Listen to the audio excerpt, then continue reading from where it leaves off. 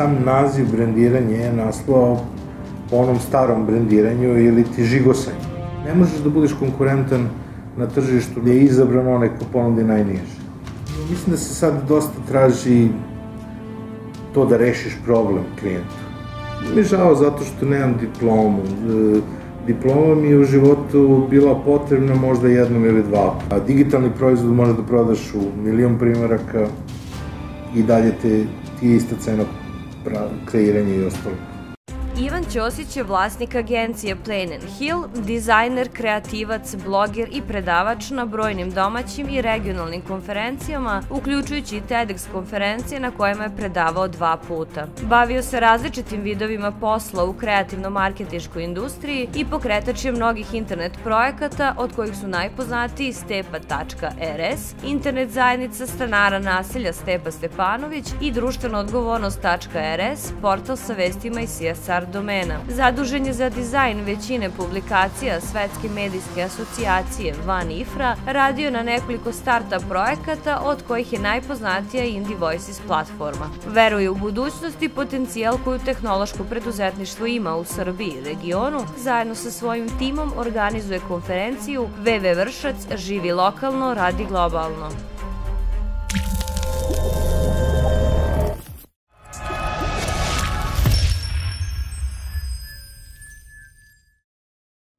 Dobar dan, dragi gledalci, dobrodošli na kanal Stepenicama uspeha. Moje ime je Marko Pajić, a danas razgovaram sa Ivanom Ćosićem. Dobar dan, Ivane. Dobar dan, Marko. Kako si danas? Evo, dobro, hvala. Jesi preživao u gužvu u centru grada? Pa da. Dobre, znači spremni smo da krenemo. Pa, ajde da počnemo od nekog suštine. Šta je tvoja strast? Moja strast, ne znam, ima raznih, ali u principu negde meni najviše vozi kada vidim da se ljudi trude i da ja mogu neko da im pomognem u tome. Ima sjajnih stvari koje se dešavaju oko nas, jako malo ljudi zna za njih i negde ono što mi je najinteresantnije poslednjih godina jeste da pokažem ljudima oko nas koji, eto, možda nemaju dovoljno motivacije ili želje da nešto urade, da postoje oko nas neki sjajni ljudi koji rade sjajne stvari. Da li ima dosta takvih ljudi u našem okruženju i na teritoriji, da kažemo, ex-Jugoslavije? Pa, dosta je relativna reč, ali ima ih sasvim dovoljno. Dakle, nije sve tako crno i postoje ti neki sjajni ljudi koji rade sjajne stvari. Sad, šta je dosta? Nisu svi daleko od toga da možemo da kažemo da ih ima dosta. Ima ih dovoljno i njih ima dovoljno da pokrenu neke stvari, a mislim da bi moglo da ih bude još više. Kako si ti započeo? Kako si započeo, da kažemo, privatnu karijeru, profesionalnu karijeru? To je bilo još u srednjoj školi, tako da započeo sam tako što sam htio sam da se bavim, nisam tačno ne znao zapravo čime bih želeo da se bavim, ali eto, krenulo je od neke novinske produkcije, krenulo od pravljanja novina, možda još negde, da kažemo, u osnovnoj školi sam video kako se to otprilike radi, pa sam onda na nekim radionicama učio kako se to radi, onda konačno u srednjoj školi dobio priliku da to stvarno i radim, a s obzirom na to da je Vršac bio mali grad, onda sam veoma brzo dobio priliku da to radim i u profesionalnom okruženju, pa sam počeo da radim u gradskom nedeljniku i onda sam tamo naučio dosta, da kažemo, trikova u poslu i nekih raznih stvari od svojih prvih mentora i tako. Odlično. Kakav je život u Vršcu? Vršac je jako lep život. Vršac je jedan od, ono što ja zovem, 4 fenomenalna grada na obodu Vojvodine. Vršac, Kikinda, Sombor i Subotica, odnosno Subotica, Sombor, ako idemo tim redom. To su 4 stvarno prelepa grada koje treba obići. Žive svaki svojim nekim tempom, međutim, osim Subotice koja je, eto tako, prometna, zato što je put za Mađarsku, da kažemo, prolazi kroz nju, i sam autoput. Sve ostala 3 grada su nekako onako malo u zapećku, ali imaju, da kažem, svoj tempo i svoju lepotu i meni je fenomenalno koliko ljudi, recimo, kada odu iz velikog nekog grada u ova mesta, dopada im se koliko je tamo lepo, koliko je tamo, neke stvari su sačuvane. Imao sam priliku baš pre nekih mesec dana da odem do Vršca i stvarno ima onu prelepu starinu grad i dalje živi taj neki život starinski, da kažem. Da. I ljudi su fenomenalni, šta god smo ih pitali, pošto nismo znali apsolutno ništa tamo, pitali ljude, upravo su nas vodili svuda, ovo ti ovde, i stvarno sam bio oduševljen, da, znam. Prelepo iskustvo u Vršcu. Da, pa to je interesantno, zato što recimo Vršac nije tipičan grad jer je imao velike probleme sa vetrovima zbog te razlike u pritisku, zbog brda koje je tu odmah pored, i onda je to jedino mesto u Vojvodini, u Srbiji, gde ste mogli da nađete, recimo, mislim da je u Vršcu sačuvano možda jedna ili dve, ali ulice koje su na lakat. I to bukvalno ulica koja ide, pa ulica ima krivinu u sebi. Da. Tako da, ta neka stara arhitektura je pravila takve ulice koje su praktično obarale pravac vetra i ostalo. U Vršcu su bukvalno, ja mislim, sačuvane 2-3, ali većina tog, recimo, starog centra nije napravljena tako da su ulice pod pravim uglom, nego su sve nekako ukrivo, tako da možda i bolje što te neko vodio negde. Jeste, Uputio, verovatno ne bi završio tamo gde si krenuo, tako da, to je super. Hajde, provedi nas kroz tvoje detinjstvo. Kako si odrastao, da li si imao podršku od porodice, okoline i kako je teklo tvoje detinjstvo? Po 90 su bile problematične, onako poprilično, ali imao sam podršku negde, taj deo detinjstva je prošao u nekom periodu kada je bila najveća kriza i moja najveća želja za tim da imam svoj računar, i onda je stalno to bilo neko. I svaki put kada skupiš, onda postoji neki novi, onda kao, aj nemoj taj, i onda sam na kraju odustao od toga, onda sam se uglavnom kretao po mestima koje su imale računare, da li su to bile, da li su to u početku bile te neke redakcije gde smo radili, pokušali da pravimo novine, gde su ljudi imali vrhunsku opremu za pripremu novina, onda smo u školi imali u jednom trenutku potpuno van svake pameti, pošto danas se znamo priča da škole oskudevaju sa opremom, u jednom trenutku je škola rešila da nabavi opremu i u jednom trenutku smo mi stvarno imali vrhunsku računarsku opremu u školi, ali to je tada i dan danas, mislim, je tako, uvijek je problem sa računarima i sa opremom, sve manje više zastari za 2 do 3 godine, tako da je to problematično, a posle toga su bile igronice i gaming klubovi koji su prosto zbog potrebe, zbog svoje publike morali da menjaju opremu, tako da je nekako ta neka moja potrega za računarima dosta obeležila moje detinjstvo, po tome se najviše sećam jer smo uvek, da kažemo, kružili to neko moje društvo i ja oko tih nekih mesta gde je moglo da se nešto radi na računarima, sad to je bilo naravno u to doba rudimentarno. Slažem se. Hajde da nastavimo vaše iskustvo oko fakulteta. Da li ste studirali i šta mislite generalno o obrazovanju? Sve najbolje. Mislim, o obrazovanju, nažalost, nisam se dugo zadržao na fakultetu, nisam mogao da pronađem sebe. Zbog toga što sam radio pri medijima, želeo sam nešto što bi imalo veze sa medijskom produkcijom, sa marketingom. Tada je marketing postojao samo u onoj, da kažemo, najstrožijoj i najobičnijoj formi na ekonomskom fakultetu. Mene to nekako bilo suviše daleko. Mislim da sam bio lenj da upišem marketing u tom trenutku. Upisao sam fakultet političkih nauka, komunikologiju, odnosno žurnalistiku, i tamo sam proveo prve 2 godine. Međutim, s obzirom na to da sam ja već radio u gradskom listu, pravio školske novine, pravio prve sajtove, mislim da sam prerano ušao u posao i zbog toga su me odmah neki drugi poslovi vukli.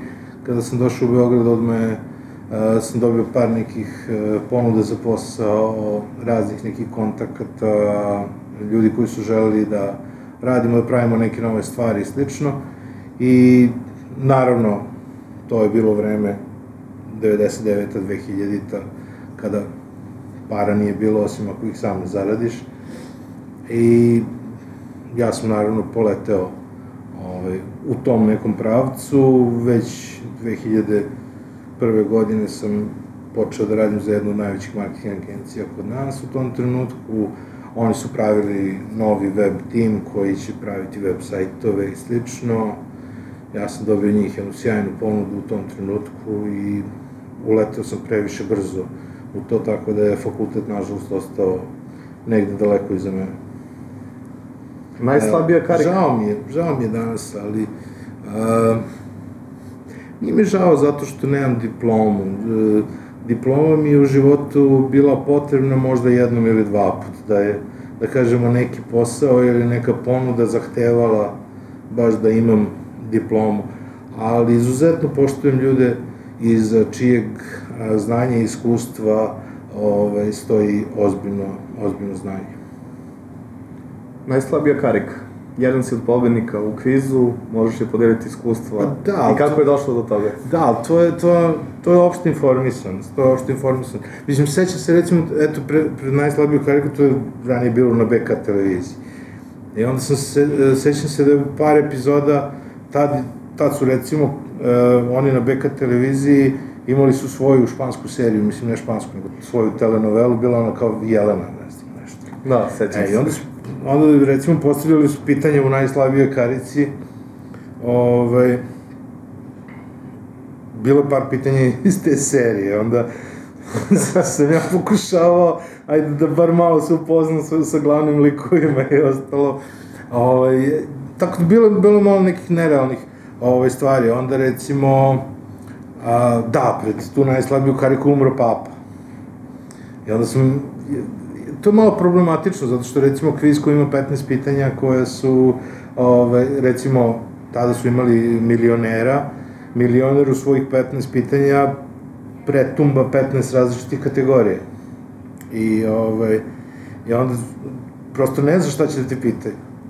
I onda moraš što više nekih trenutno aktualnih stvari da prođeš, tako da sećam se baš da je bila Vila Jelena i papina smrt na igrom slučaja u toj epizodi karike nije bilo ni jedno pitanje o tome. Nisam znao kako se zove Kebina ćerka. Tu sam omašio žestoko. Tu sam već bio spreman. Rekao, ako me sad budu oborili, zašto nisam znao kako se zove Kebina ćerka, rekao, već sam smislio onaj odgovor, kao kad krene, bila ona sjajna devojka koja te kao napada i ostalo, koja te kritikuje. Rekao, ja sam spremio, ako ću zbog narodnjaka da ispadnem, nema problema, nema veze, međutim, eto, nisam uspeo. Interesantno jako, recimo, snimanje trajalo, recimo od 2-3 sata, ja sam došao kući u 11:30 noću. Negde oko 6-6,5 sati je trajalo snimanje, recimo, celog kviza, jer, recimo, ta runda traje oko minut. Ali onda, cela ekipa i svi vas, koliko nas je tamo i bilo, 10-ak, recimo, na početku, svi ostanu tu gde su, i onda cela ta ekipa zajedno sa voditeljkom i svi ostali odu u pozadinu i onda tamo pregledaju celu rundu. Da. I onda ti imaš utisak, sad ti kad gledaš kad oni to spakuju sve u sat vremena, ti imaš utisak sad da ona sve to pamti, šta je ko rekao, međutim, oni to obrću i dok ne spreme nju za to da onda dođu prebroje ko je od nas glasao za koga i onda dođu nazad, onda ona zapravo dođe, kaže ko je ispao, priča sa ljudima i odmah vodi sledeću rundu i onda opet ta pauza. Tako da, dosta se tu čeka i recimo tu postoji uvek onaj problematičan deo, to je kada ostanu tri takmičara na kraju, uvek neko može da taktizira. Znači, da li će ići dva najbolja, ili će jedan od najboljih glasati za onog logično najslabijeg, a želiti da uzmu više i ostalo. I onda je interesantno to kao to predfinale je bilo valjda da se šta god se osvoji, to valjda ide duplo. A onda smo se, taj dečko i ja dogovorili da ako ne osvojimo neki, da niko ne čuva novac, ono kao da sačuva novac, dok se ne sakupi neka dovoljna količina da se duplira, na kraju ništa nismo uzeli u toj rundi. Ali bilo dosta interesantno. Međutim, posle, kada pregledaš milion puta još posle toga i to, i još nešto shvatiš još neka druga pravila. To je da, recimo, voditeljka ne priča ni sa kim ko nije glasao za onog ko ispada. A ja sam, recimo, taj deo nisam znao, i igrom slučaja sam uvek glasao za one koji nisu ispadali, pa su ti glasali posle protiv mene, ali nema veze. Tako da, jako je čudno bilo, tako da ona pričala sa mnom tek, poslagaću se, tipa u 4. 5. rundi, tako da ja sam dosta prošao ispod radara, da kažemo, prvih 3-4 runde dok su ispadali ovi, igrom slučaja, eto, moj smisao za taktiku je opet failovao, čovjek sa kojim sam se kao dogovorio, nešto se držimo zajedno ispod u prvoj, drugoj rundi, tako da, nema tu ni taktiziranja, ni bilo čega, ali bilo prijatno. Nekako sam razmišljao između toga da li se prijemo u milioner ili u najslabiju kariku, prijavljivo sam se jedan i drugi, ali sam želeo da idem u najslabiju kariku, jer koliko toliko imaš prilike da daš neko znanje, jer postavlja se pitanje ono kao svima, pa ako prođeš. A nekako u milioneru, tamo možeš da dođeš da sediš na onim videoigricama i da nikad ne uđeš da sedneš u stolicu. Tako da nekako si imam utisak da ovde više imaš prilike da se dočepaš finala, da stvarno se boriš za neki novac. I žao mi što su takvi kvizovi prestali sa radom, imaš neki, da kažemo, ostaci toga na par kanala, ali mislim da su to bile prave stvari. Ove neke, recimo, gledam koliko ljudi po Srbiji gleda Slagalicu, ali bi bilo dobro možda da ti neki pravi kvizovi znanja stvarno zažive i onda bi popularisali i opštu kulturu i opštu informisanost i neku vrstu znanja i da stvarno imaju neku finansijsku nadoknadu. Video sam da je Ivan bio kod vas, sad ova nova iteracija tog nekog njegovog kviza, vidim da klinci obožavaju. I meni je prosto drago što bar na netu igraju nešto što je provera znanja. Jeste, i čak dosta mog društva i, da kažem, uže porodice je igralo ili je bilo u kontaktu i stvarno je nešto drugačije, nešto što je trebalo i nešto što je prilagođeno za naše područje i to je glavna stvar. Kad smo već kod igrica, pročitao sam da si vodio guild u World of Warcraft igrici, pa možeš nam podeliti malo iskustva o vođenju guilda, o igranju igara i da li si izvukao možda neku pouku iz igrica? Pa, primarno ono što sam najviše izvukao to je vežbanje engleskog jezika. Jer kada učestvujete u tako nekim velikim online zajednicama, pa uključujući zajednice koje su vezane oko video igre, primarno je to da komunicirate sa ljudima širom sveta. I u tom nekom periodu kada sam aktivno igrao i kada sam aktivno vodio WoW Guild, izuzetno mnogo sam komunicirao sa ljudima, jer to su bili ljudi širom Evrope. Jako puno sam komunicirao sa njima i pomoglo mi je jako mnogo za vežbanje i svakodnevno, da kažemo, svakodnevno neki razvoj engleskog. Čak kasnije, kada su neki drugi serveri počeli sa radom, kada smo igrali sa ljudima iz Amerike, čak je još bolja vežba kada vežbate recimo sa ljudima koji ceo život pričaju engleski jezik. Sa Evropljanima je bilo mnogo lakše, zato što se koristi neka simplifikovanija verzija koju svi koriste čija je namena komunikacija, a neko kome je maternji jezik, on koristi ono što mu padne na pamet i ne brine mnogo o tome šta će reći u kom trenutku, tako da iz tog nekog dela, u tom nekom segmentu pomaže jako. Sa druge strane, i sada neke studije pokazuju da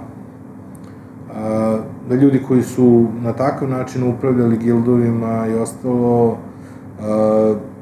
su prosto mogli da kroz taj rad vežbaju neke razne menadžerske sposobnosti i slično. Tako da mislim da, ima mnogo veze sa razvojem zajednice, sa upravljanjem zajednicom, sa upravljanjem timovima i u principu može da se deo toga primeni u praksi.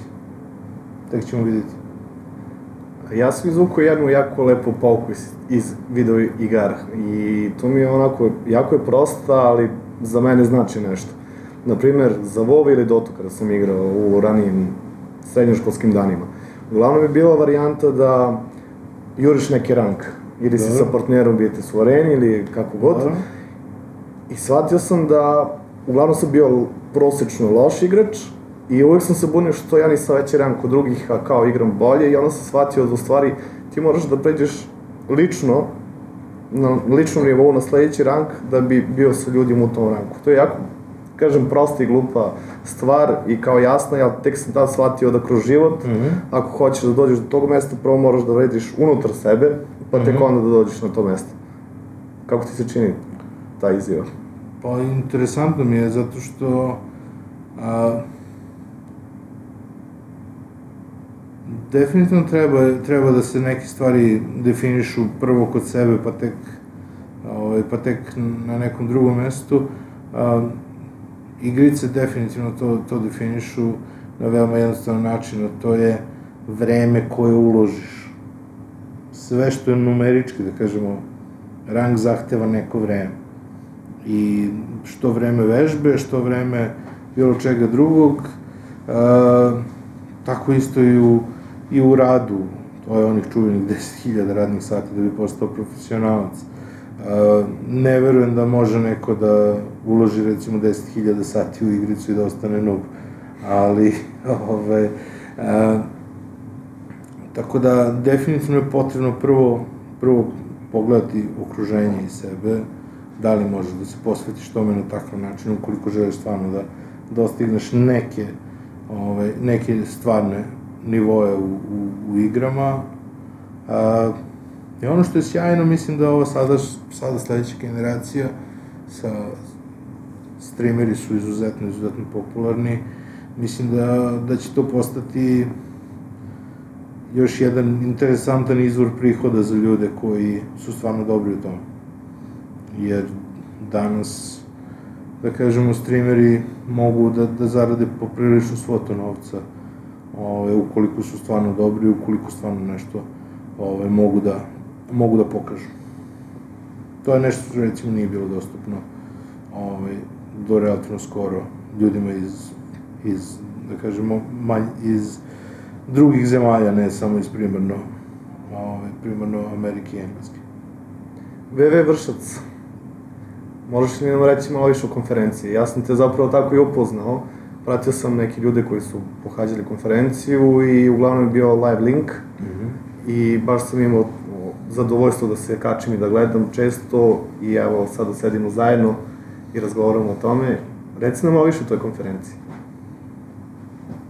Pa evo reći ću ti otprilike kako to zapravo počelo. Započelo je tako što sam ja negde shvatio da ja poznajem ljude koji rade neke sjajne stvari, a jako malo se o njima zna. I recimo to je bilo ta neka 2008. godina kada su svi krenuli u down, kada je krenula kriza po svetu, kad se nije znalo kad će ta kriza stići i kod nas.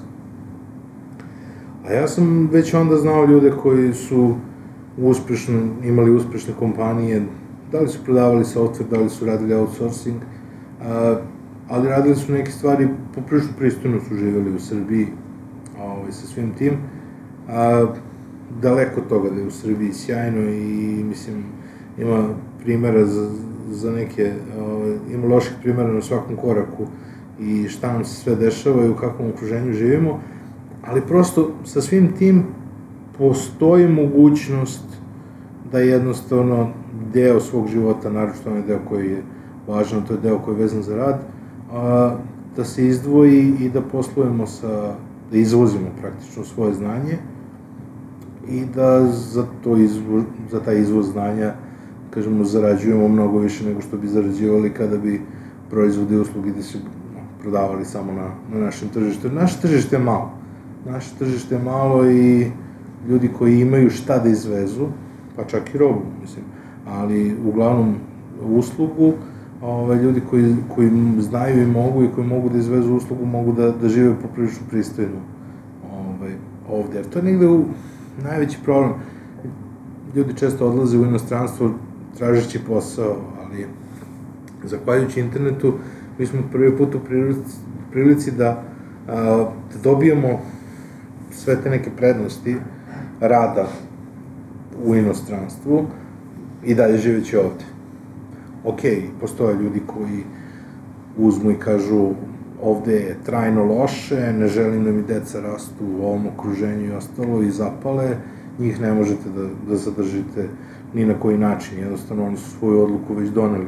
Ali postoje prosto ljudi koji žele ovde da žive, navikli su na vikend roštilj sa društvom, navikli su da mogu ovde po kafanama da izvedu svoje društvo, da slave slavu, da im dođe XY ljudi na slavu i mislim milion nekih stvari koje, da kažemo, odlikuju život ovde na ovakav ili na onakav način. Ja sam naveo samo par koji su mi pali na pamet.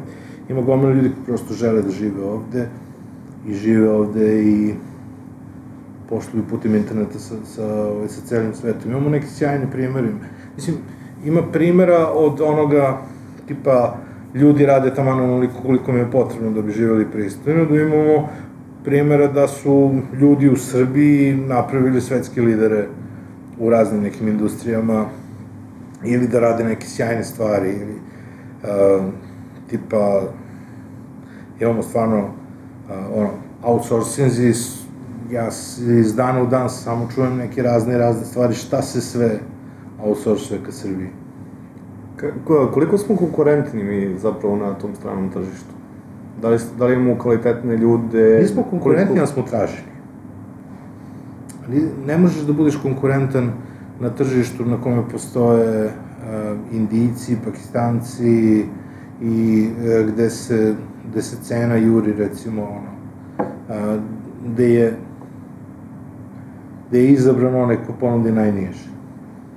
Ali kroz vreme se pokazalo da ljudi sve više vole da posluju sa istočnom Evropom iz nekoliko razloga. Prvo, velika prednost Srbije je ta što, verovali, ne imamo titlovane filmove i serije. Jako mnogo istočnih zemalja i uopšte zemalja koji se bave outsourcingom imaju sinhronizovane filmove i serije.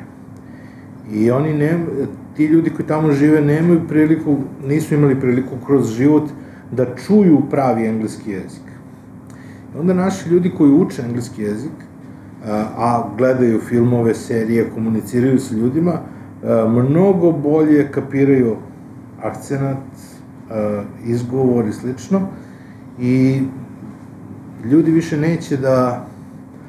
ne žele, da kažemo strani klijenti, ne žele da komuniciraju sa ljudima koji nemaju dobar izgovor i kvalitetan izgovor. Zato, recimo, je Srbija izuzetno tražena u domenu poslova koji imaju neku vrstu tehničke podrške, neku vrstu call centra i slično. Imamo neke sjajne kompanije koje su se razvile ovde, koje su inicijalno počele od toga da su bili call centri.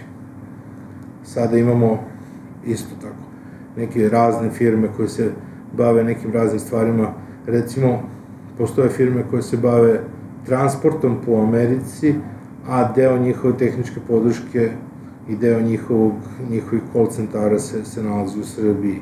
Imamo podrške za, recimo, rulete, one razne, kako se zovu, slot mašine i ostalo, znači ljudi koji razvijaju te uređaje, kada se ti uređaji pokvare, kada se pozove tehnička podrška, poziv dolazi ovde. Recimo, NCR je u Srbiji, znači, to znači da kada se tamo nekoj gospođi pokvari kasa u prodavnici u Americi i ona kad pozove tehničku podršku, ona će veoma verovatno dobiti Srbiju. Postoji, jedan od mojih mentora je posle života u Srbiji otišao u Norvešku. Postoji ta jedna priča koju sam čuo od njega, da su Francuzi u jednom trenutku uradili test, napravili su brief za kod koji ne radi. I poslali su taj brief u Indiju i u Istočnu Evropu. I iz Indije su dobili kod koji ne radi po specifikaciji, tačno, u roku 2 dana. A iz Istočne Evrope su dobili odgovor u roku 2 sata. U fazonu, vi ste glupi, ovo neće da vam radi. Imamo tu neku vrstu inata, da pokažemo da smo ipak, znaš, kao jesi ti gazda, ali ja sam pametniji. Tako da, postoji taj neki nivo, mislim da se sad dosta traži to da rešiš problem klijentu. I to je dosta traženo i mislim da to je nešto što ne mogu da dobiju od recimo Indije i Pakistana i da zato Istočna Evropa poprilično onako prilično raste. Ali i to nije rešenje. I to nije rešenje. Recimo, Rumunija je imala ozbiljne probleme sa tim, oni su se u jednom trenutku fokusirali potpuno na outsourcing i došli su do nivoa kad više ne mogu da rastu. Jer postoji neki otprilike, verovatno postoji neki limit koliko možda imaš programera, ne mogu svi da budu programeri. Ili bi neki drugi posao koji se bavi outsourcingom.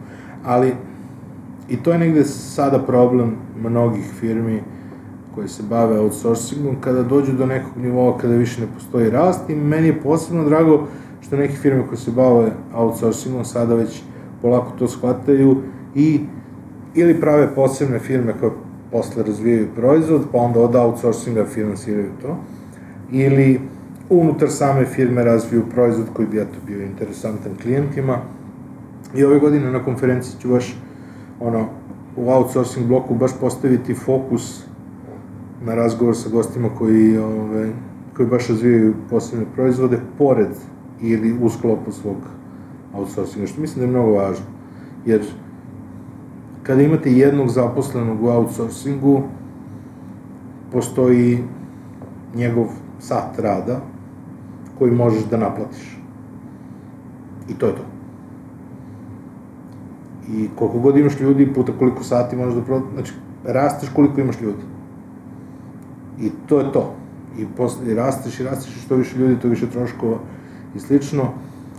Digitalni proizvod možeš da prodaš u 1.000.000 primeraka i dalje ti je ista cena kreiranja i ostalog. Samo raste podrška. Možeš li reći našim gledalcima kada je konferencija i koji su potvrđeni predavači za sada?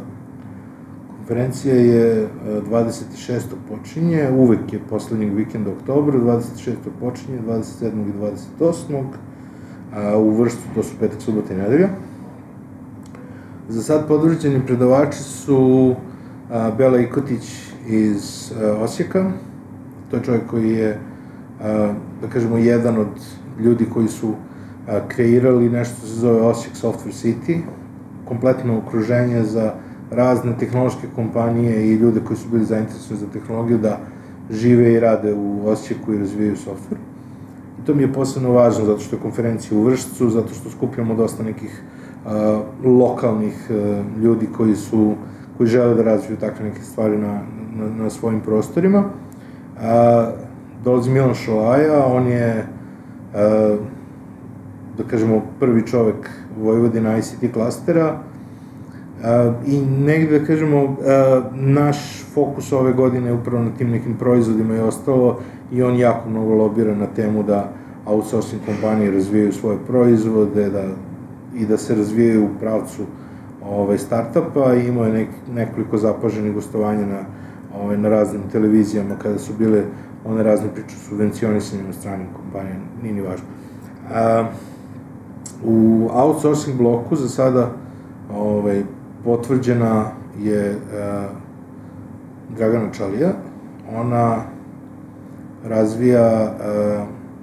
razvija softver, jedan poseban, koji se zove Order Engine, ali ono što je interesantno jeste, ja hoću da ona ispriča priču o Saint D-u, odnosno svojoj outsourcing kompaniji, koja je omogućila da razvija svoj proizvod. Ona mi je bila negde džoker, zato što sam ona je mogla da bude i u outsourcingu i u startupu, jer ima i jedno i drugo. Međutim, s obzirom da je sada taj novi startup ima razne poslovanja po Engleskoj, ona mora da putuje za London u subotu posle podne, tako da je dogovor da bude u outsourcing bloku.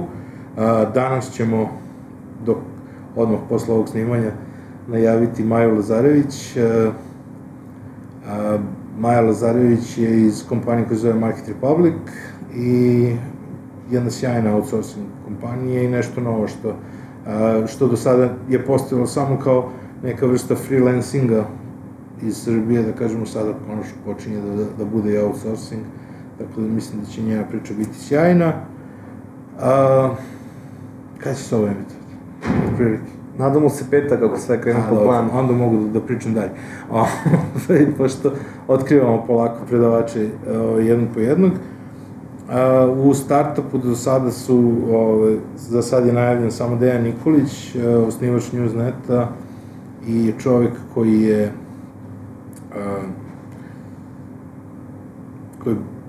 sjajan u svakom pogledu, meni mnogo pomogao u razvoju moje karijere sa nekim savjetima i nekim sjajnim primerima, ali ono što je sjajno kod njega jeste da je on u svom radu na Newsnetu imao problem. I onda je rešio da kreira softver kako bi rešio svoj problem. I onda je kreirao softver koji je rešio taj problem i onda je shvatio da taj softver hoće još neko drugi da kupi. I onda su napravili su kompaniju oko svega toga i privukli su neke sjajne investicije, mislim da su preko 3 miliona investicija do sada dobili za razvoj dalje. Softver u pitanju analitika za medijski sajtove.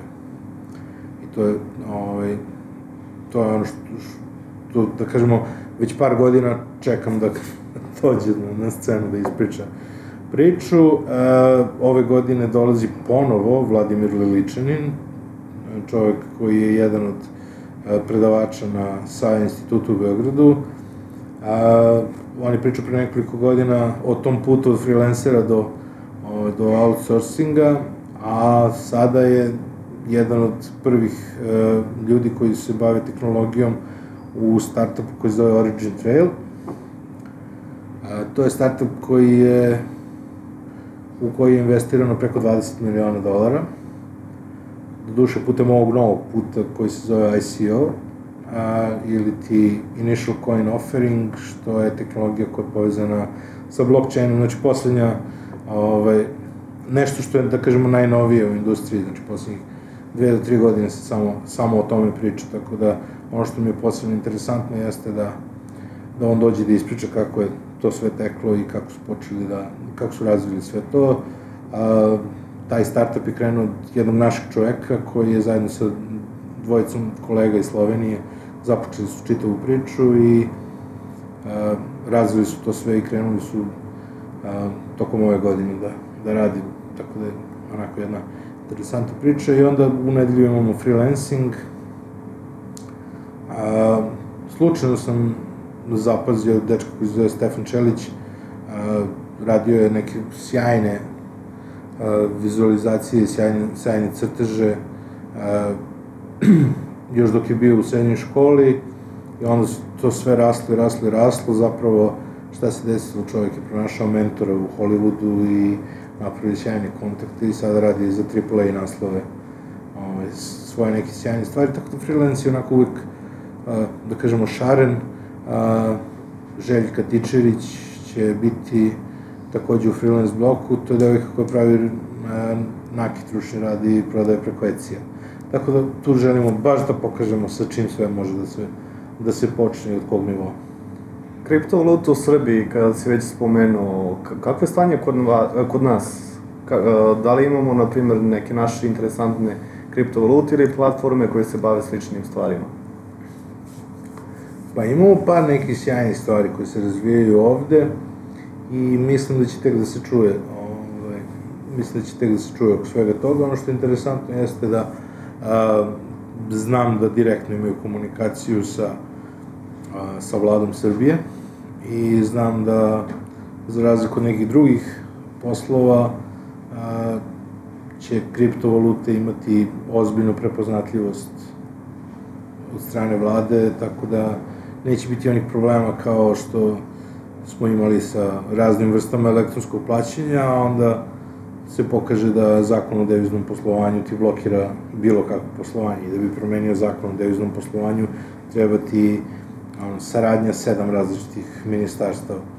Tako da od samog početka je taj neki, da kažemo, ta neka grupa ljudi koja se bavi kriptovalutama u Srbiji, koja je sastavljena po veoma onako ozbiljnom sistemu, ili znaš ili ne znaš, tako da ljudi koji se stvarno bave time ozbiljno su se okupili tu i na ozbiljan način, em što razvijaju u svojim kompanijama, em što onda dele svoje znanje međusobno i razvijaju neke sjajne stvari, tako da ja znam za negde za 2 do 3 velike firme i 4 do 5 sjajnih projekata koji se trenutno razvijaju, ali ono što je interesantno, upravo to što kažem, znači, sve se razvija zajedno uz konsultacije sa ljudima iz vlade, tako da su kriptovalute prepoznate kao roba,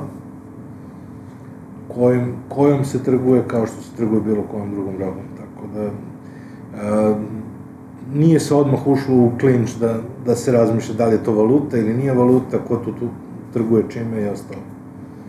Tako da postoji zvanično mišljenje o svemu tome na nivou vlade, tako da nećemo imati problema sa kriptovalutama kao što smo imali problema sa PayPalom. Dobro je, to je jako lepo čuti. Da. Jedan si od vodećih stručnjaka o brandingu i znam da je to velika tema i da je teško dotići, ali, na primer, za neko ko je počeo da gradi svoj neki, da kažemo, ili firmu ili kompaniju ili svoj lični brend, šta bi mu preporučio da obrati pažnju na samom početku? Da kažemo 3 najosnovnije stvari koje može da obrati pažnju. Daleko od toga da sam jedan od vodećih stručnjaka, ali jedan sam od ljudi koji najviše pričaju o tome, verovatno, tako da, pa mislim da ljudi zaboravljaju kvalitet i mislim da u principu postoje razne neke stvari koje ljudi mnogo ulože u ono što rade i onda ne održe nivo onoga nekog svog kvaliteta. Mislim čak kad bih pogledao i na sebe mogao bi da pronađem da sam imao recimo neke takve probleme u svom nekom brendiranju, da jednostavno nekad ti prosto padne kvalitet. I onda pravili smo neka razna predavanja o brendiranju i ostalo. Znači, brendiranje je sistem po kome omogućiš da nešto što je tvoje, neki tvoj brend, se razlikuje od nekog drugog brenda. Jer brendiranje, sam naziv brendiranje je nastao po onom starom brendiranju ili ti žigosanju. To je direktan prevod. Zašto su farmeri žigosali stoku? Da bi se znalo, ova stoka je od ovog farmera, ova stoka je od ovog farmera. Tako i mi sada brendiramo razne stvari u našim životima, da bi znali ovo pripada ovom brendu, ovo pripada ovom brendu. Sad, ovaj brend, šta znači? Koji je to neki spisak stvari koje oslikavaju ovaj brend? Neki deo tog spiska prave ljudi koji su deo tog brenda, a neki deo tog spiska prave ljudi koji su korisnici tog brenda. I jedan i drugi spisak mora da se održava. I to je poenta dobrih brendova, što taj spisak koji postoji, spisak nekih vrednosti, spisak nekih obećanja, održavaju konstantno. Znači, brend je vredniji ako taj spisak vrednosti se održava svaki put kada neko dođe u kontakt sa tim brendom. Brend ne valja ako ti dođeš i kažeš, taj brand sad, ja sam mislio da ima ovih 20 nekih vrlina, on sad ima 15. Znači, taj brand je opao u tvojim očima. I u očima publike, i u očima javnosti. Sad recimo, evo ja sam sad gledao, meni malo pa izađe recimo Burek kod Trpkovića, kao brand, da kažem kao neka tema na Facebooku, gde razni neki ljudi koji hoće da jedu burek i ostalo. I onda recimo, da li je Trpković znao svu teoriju brandinga kada je pravio burek? Verovatno nije. Ali, de facto je Trpković brand za ljude koji žive u Beogradu i koji vole da jedu dobar burek. Veoma veliki trend. Šta? Veoma veliki trend. Veoma veliki trend i brand. Evo. I sada imate razne to neke stvari koje mogu da se gledaju. I recimo, ako Trpković pokvari burek, da li će ljudi dalje dolaziti? Hoće, ali će se to smanjivati. Da li može da promeni? Da li može nešto da se promeni? Jako teško. I onda Trpković ima još pored svega toga, imaš gomilu nekih drugih proizvoda, ali dalje ljudi dolaze za burek. I onda se pojavi recimo brend koji se zove Domaće kiflice. I gde otvori pekaru? Otvori pekaru preko puta Trpkovića. Znači, nije došao i napravio burek preko puta Trpkovića, jer je to samoubistvo. Nego napravio Domaće kiflice preko puta Trpkovića. I onda čovjek koji dođe, znači on ima hrabrosti da stane preko puta Trpkovića, ali sa druge strane, isto tako ima i oprez da ne pravi burek, nego pravi Domaće kiflice. I onda šta se dešava, eto, tu sad različiti neki primjeri koji su vezani i za marketing, i za pozicioniranje, i za branding. Šta se dešava, znači, svi dolaze kod Trpkovića po burek. Kao, vidi, ima Domaće kiflice, da ne kupe kiflice kod Trpkovića, nego kupe kiflice kod njega. Tako da, ima tu ima milion i milion sjajnih nekih primjera kako ljudi rade neke sjajne stvari. Brendiranje je interesantno, umetnost za svaki novi brend je potpuno različito i stvarno je zabavno raditi, pomagati ljudima sa nekim najosnovnijim stvarima u brendiranju, jer često neka najmanja promena može doneti mnogo uspeha. Nastavljamo dalje. Osnovao si sa svojim timom ili sam uputio nas crowdfunding platformu upravo u Srbiji? Ne. Platforma je bila na globalnom nivou. Platforma je bila namenjena, kao što su bile razne neke druge crowdfunding platforme, platforma je bila fokusirana samo na medijske projekte. Tim je bio globalni. Imali smo neku vrstu platforme koja je tu trebalo da se namesti da radi, međutim to nije radilo. I onda sam ja želeo da imam praktičnu kontrolu nad svojim tim i onda sam ja zamolio ljude koji su bile investitori svega toga da mi daju odrešene ruke da ja to napravim u Srbiji. Tako da sam okupio tim u Srbiji i napravili smo kompletnu platformu da radi, da kažemo, fizički. Tim iz Novog Sada i ja napravili smo, da kažemo, platformu od nule u Srbiji, tako da napravljena u Srbiji, ali bila na globalnom nivou, nije bilo uopšte vezana za Srbiju poslovanjem na bilo koji način. Tako da, taj projekat je bio sjajan. Ono što je interesantno jeste da baš te godine, eto, desilo se da je Kickstarter odlučio da napravi posebnu sekciju za žurnalizam, tako da se videlo otprilike da nezavisni medijski projekti u principu imaju neku, da kažemo, prođu, imaju neki smisao da se finansiraju putem crowdfundinga. Mislim da smo napravili neke dobre stvari i mislim da to bilo interesantno kao proba. Igrom slučaja, ljudi koji su bili investitori su odlučili da prekinu rad na tom projektu. Negde oko $200,000 je prošlo, da kažem, kroz platformu za nekih godinu dana koliko je to radilo. Neki sjajni projekti su dobili finansiranje, drago mi je zbog toga, ali van toga smo, za mene je bio to sjajan test, da može da se razvije proizvod od 0 do 100, što bi se rekao, na ovim prostorima sa sjajnim ekipom. Sa Ivanom, tvojim imenjaka, sam pričao u prošloj epizodi o podizanju investicija na domaćim prostorima. Kakav je tvoj ugao gledanja na domaće investitore ili strane investitore koji dolaze ovde i traže projekte u koje će uložiti? Pa mislim da je sjajno da postoji pristup investicijama. Mislim da je to uvek je stvar trgovine, znači koliko se daje investitoru za koliko para. Ljudi često kojima je neophodan novac da bi razvili proizvod, hrle u taj, da kažemo, u zagrlje investitora, a ono što je praksa pokazala, naročito s ovim nekim velikim investicijama, jeste da ako imaš dobar proizvod, investitori jure tebe.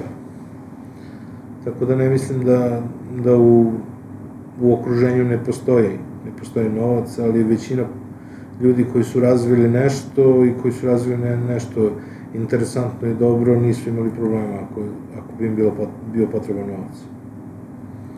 A da ne govorimo o tome da su neki proizvodi bili veoma uspešni tako što su za bootstrapovanje, to je onaj kontrapravac kada sam od svojih para razvijaš proizvod i ideju. Tako da imamo neke sjajne proizvode koji su nastali upravo tako što su ljudi od svojih para ih razvili.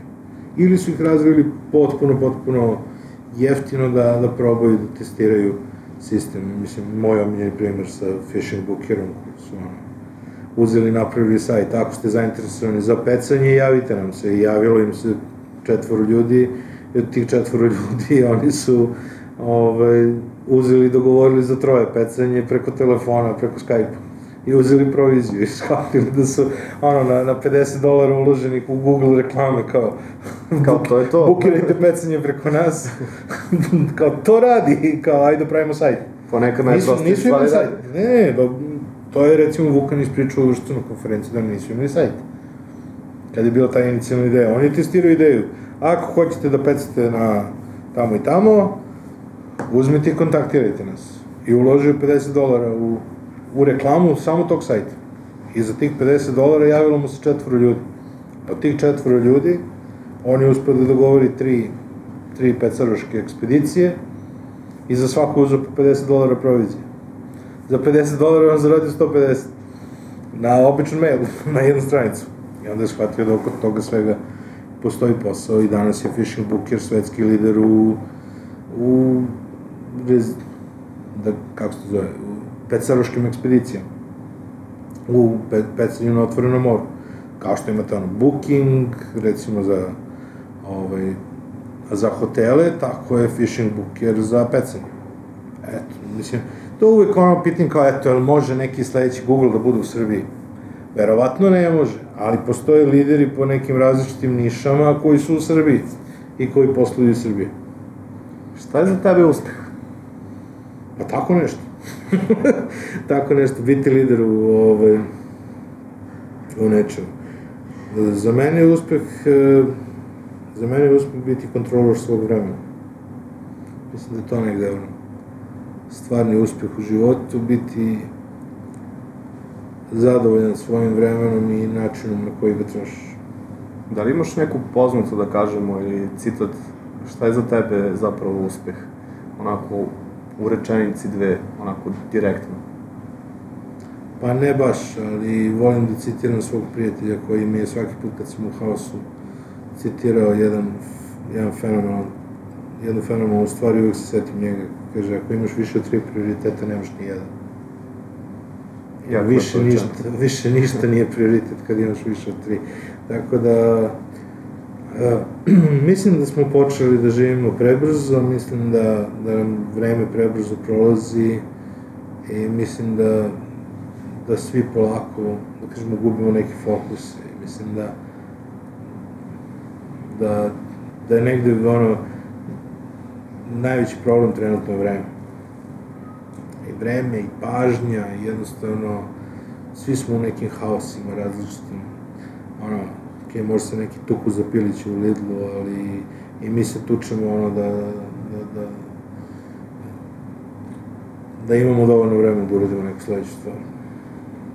Kako si se ti borio sa neuspehom? I da li si nailazio u stvari na neuspeh kroz taj put uspeha? Pa jesam,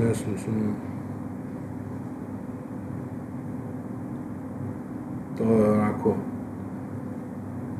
zavisi, postoje različiti neuspesi, neki neuspesi koji se dešavaju onako, da kažemo, usput, onda ih hendluješ, kao Rocky, potrudiš se da ustaneš, nisi jako koliko jako možeš da udariš, nego koliko udarac možda primiš i da ustaneš ponovo i da nastaviš dalje, tako da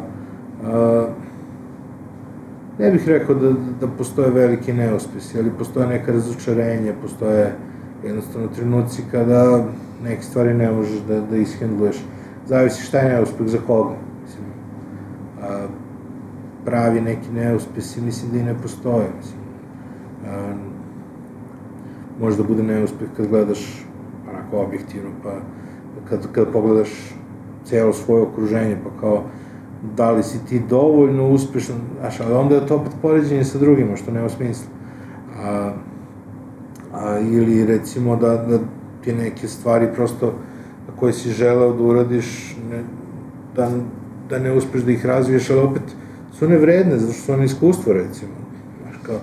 Da li je neuspeh to što smo mi ugasili crowdfunding posle godinu dana? Pa nije, zato što smo naučili jako mnogo stvari i svega toga. Jeste neuspeh zato što nemamo sada platformu kroz koju, recimo, mesečno prolazi $200-300 tamo prolazilo godišnje. Mogli smo jednostavno da smo pronašli finansiranje dalje za razvoj celog tog projekta.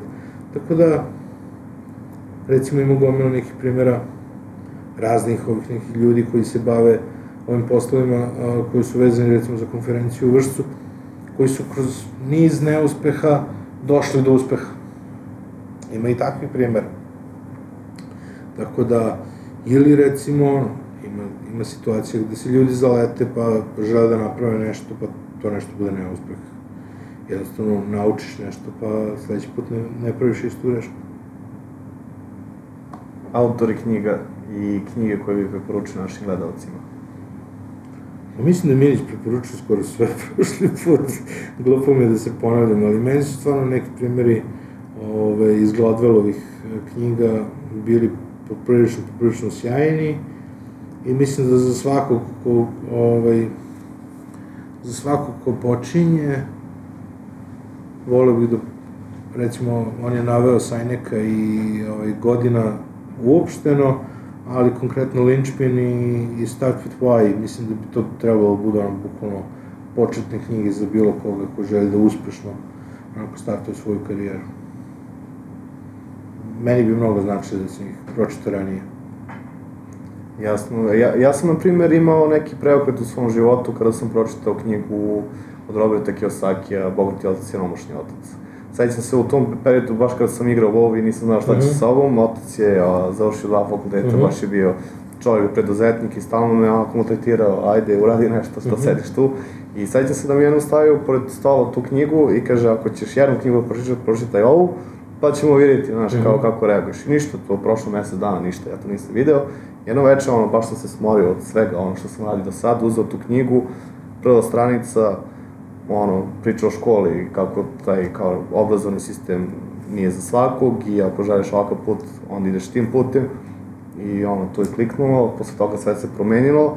I baš zbog toga u svakom intervju volim da spomenem koje su knjige inspirisale druge ljude i da podele, jer opet sigurno možemo preneti iskustvo i našim gledalcima i nekog da postaknemo, na primjer, da ta jedna knjiga promeni ceo svet, bukvalno. Tako da, hajde da se vratimo, ti si predavač na dosta konferencija i dosta govoriš o marketingu, brandingu, freelancingu. Koje još teme obuhvataš? Networking, kao veoma važan i u principu zavisi od publike, znači kada je mlađa publika onda volim da im predstavim neke stvari koje bi bile, da kažemo, alati za dalji razvoj karijere, kada je publika koja je nešto starija, koja nije toliko upoznata sa time šta se dešava u digitalu, želim da im otvorim ta vrata da vide da to nije toliko ni daleko, ni da to nije nešto sad, nije to enterprise u niskom letu, nego je to nešto što se dešava bukvalno tu oko svih nas i što svako od nas može da koristi, tako da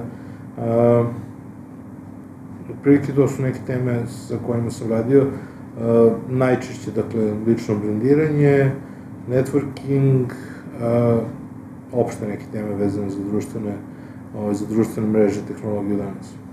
Kako ljudi mogu da te kontaktiraju ili firme ukoliko imaju neke pitanja ili traže savete, da li si otvoren za pomoć ili... Google Ivan Ćosić. Velike. Da, ima još neki futbalar, a to nisam ja. Tako da, nije teško, relativno jednostavno ime za pretrebu. Da, otvoren sam za to. To je interesantno, recimo Lazar Stojković, jedan od sjajnih mladih preduzetnika odavde, pričao je kod nas na konferenciji pre par godina i onda je rekao da je to primetio, recimo, da je glavna razlika između Srbije i San Francisco, da kažemo, ta što u San Francisco je prvo pitanje koga god sretneš kako mogu da ti pomogu. I to je negde veoma interesantno, to je ono po čemu se odlikuju neki ljudi koje sam upoznao na domaćoj sceni, što su uvijek spremni da pomogu. I to je ono što se priča, naravno, o San Francisco, jeste da tamo niko ne zna da li ćeš ti da napraviš sledeći Facebook. I zato žele da pomognu svima, jer žele da budu stalno u kontaktu sa svima, jer bukvalno nisi siguran u kom trenutku će neko napraviti neku sledeću sjajnu stvar. Tako da, i meni je fenomenalno kada neki ljudi koji sam sretao po studentskim konferencijama, onda sad već počinjem da ih pratim kako su na nekim super mestima u nekim tehnološkim kompanijama i kako raste i kako se razvija njihova karijera. Tako da volim da pomažem ljudima koliko god, naravno, vreme dozvoljava. Dosta si u kontaktu sa ljudima, sigurno si naleteo na veoma interesantne priče ili projekte u skorije vreme. Možeš nam podeliti neku interesantnu priču na koju si skoro naišao? Pa nije skoro, ali recimo meni je bilo sjajna ona priča kada je, mislim da se čovjek zove Marko, razvijao onaj glupi telefon, u trenutku kada su svi krenuli ka smart telefonima, mislim da je tim iz Novog Sada, oni su razvili jedan telefon koji je bio, koji je radio na onom ink principu i kome je trajala baterija nešto strobalno, tako da je praktično nije trošio ništa. To je recimo bio jedan od meni najinteresantnijih projekata. Sada, već par godina znam za tu priču, sve čekam da uvedem. Dve devojke iz Srbije razvijaju recimo čip koji treba da se bavi, čip koji pomaže regulisanju i sprečavanju bolesti creva. Tako to je proizvod koji se ozbiljno razvija u Srbiji i konačno dolazimo do tog nekog dela kada se ozbiljan nivo nauke zahvaljujući tehnologiji i da kažemo internet kompanijama polako se međusobno povezuju i počnemo da dobijamo stvarno proizvode koji su ne samo ne samo IT proizvod, nego ozbiljna, dolazimo do ozbiljnih spojeva sa naukom. Iz godine u godinu čujemo kako, ja bih voleo da dovedemo recimo Igora Bogićevića, on je čovjek koji je osnovao firmu čiji se softver koristi trenutno na američkim univerzitetima na istraživanjima i lečenju raka. Tako da, takvi neki primjeri, stvarno dolazimo do situacije da kod nas počinju da se razvijaju ozbiljni proizvodi.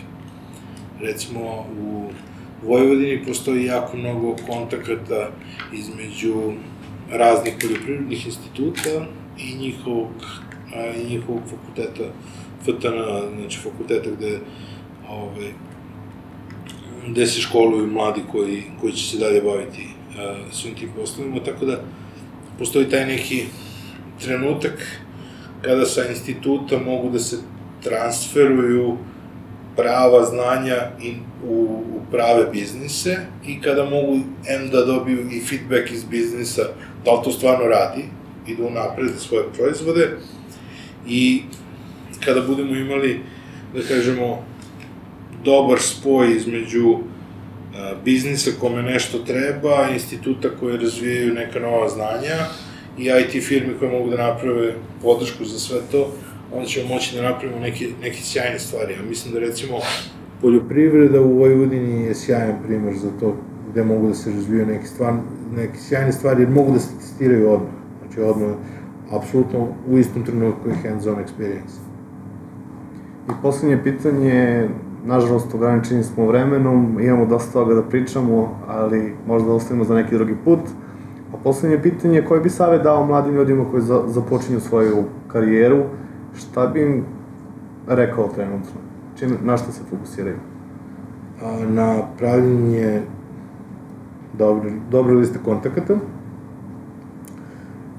na korišćenje te liste kontakata za pomoć. Ili da oni pomažu drugima, ili da pitaju drugi za pomoć. Jer ja sam najviše naučio u nekim stvarima kada je trebalo to znanje da podelim sa drugima. Jer sam ja želeo da o tim stvarima naučim više.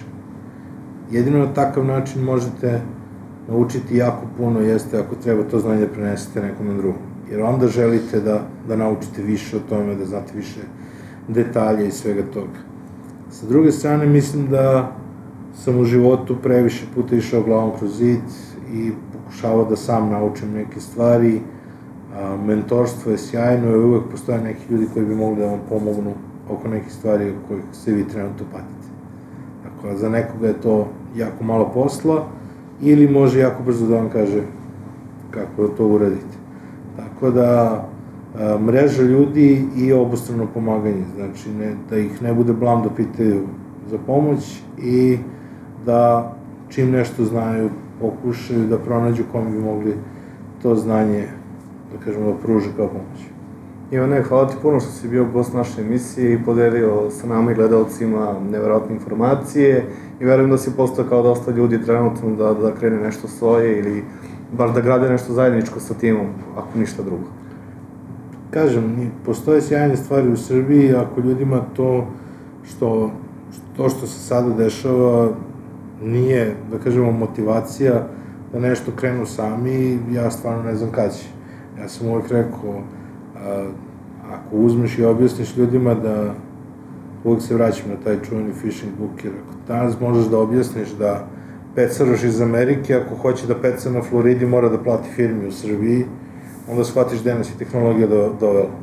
I to je po meni onako apsolutan primer šta možemo da uradimo sa tehnologijom danas. I ako to nije inspiracija za neko kao, ajde da probam bar nešto,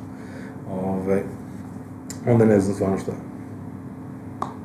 Dragi pratioci, Ivan Ćosić, mi se gledamo sledećeg petka, nadam se, ako sve ide po planu, a vi nas umeđu vremenu zapratite, kliknite na subscribe i obavezno lajkujte našu Facebook, Instagram stranicu i vidimo sledećeg petka, prijatno.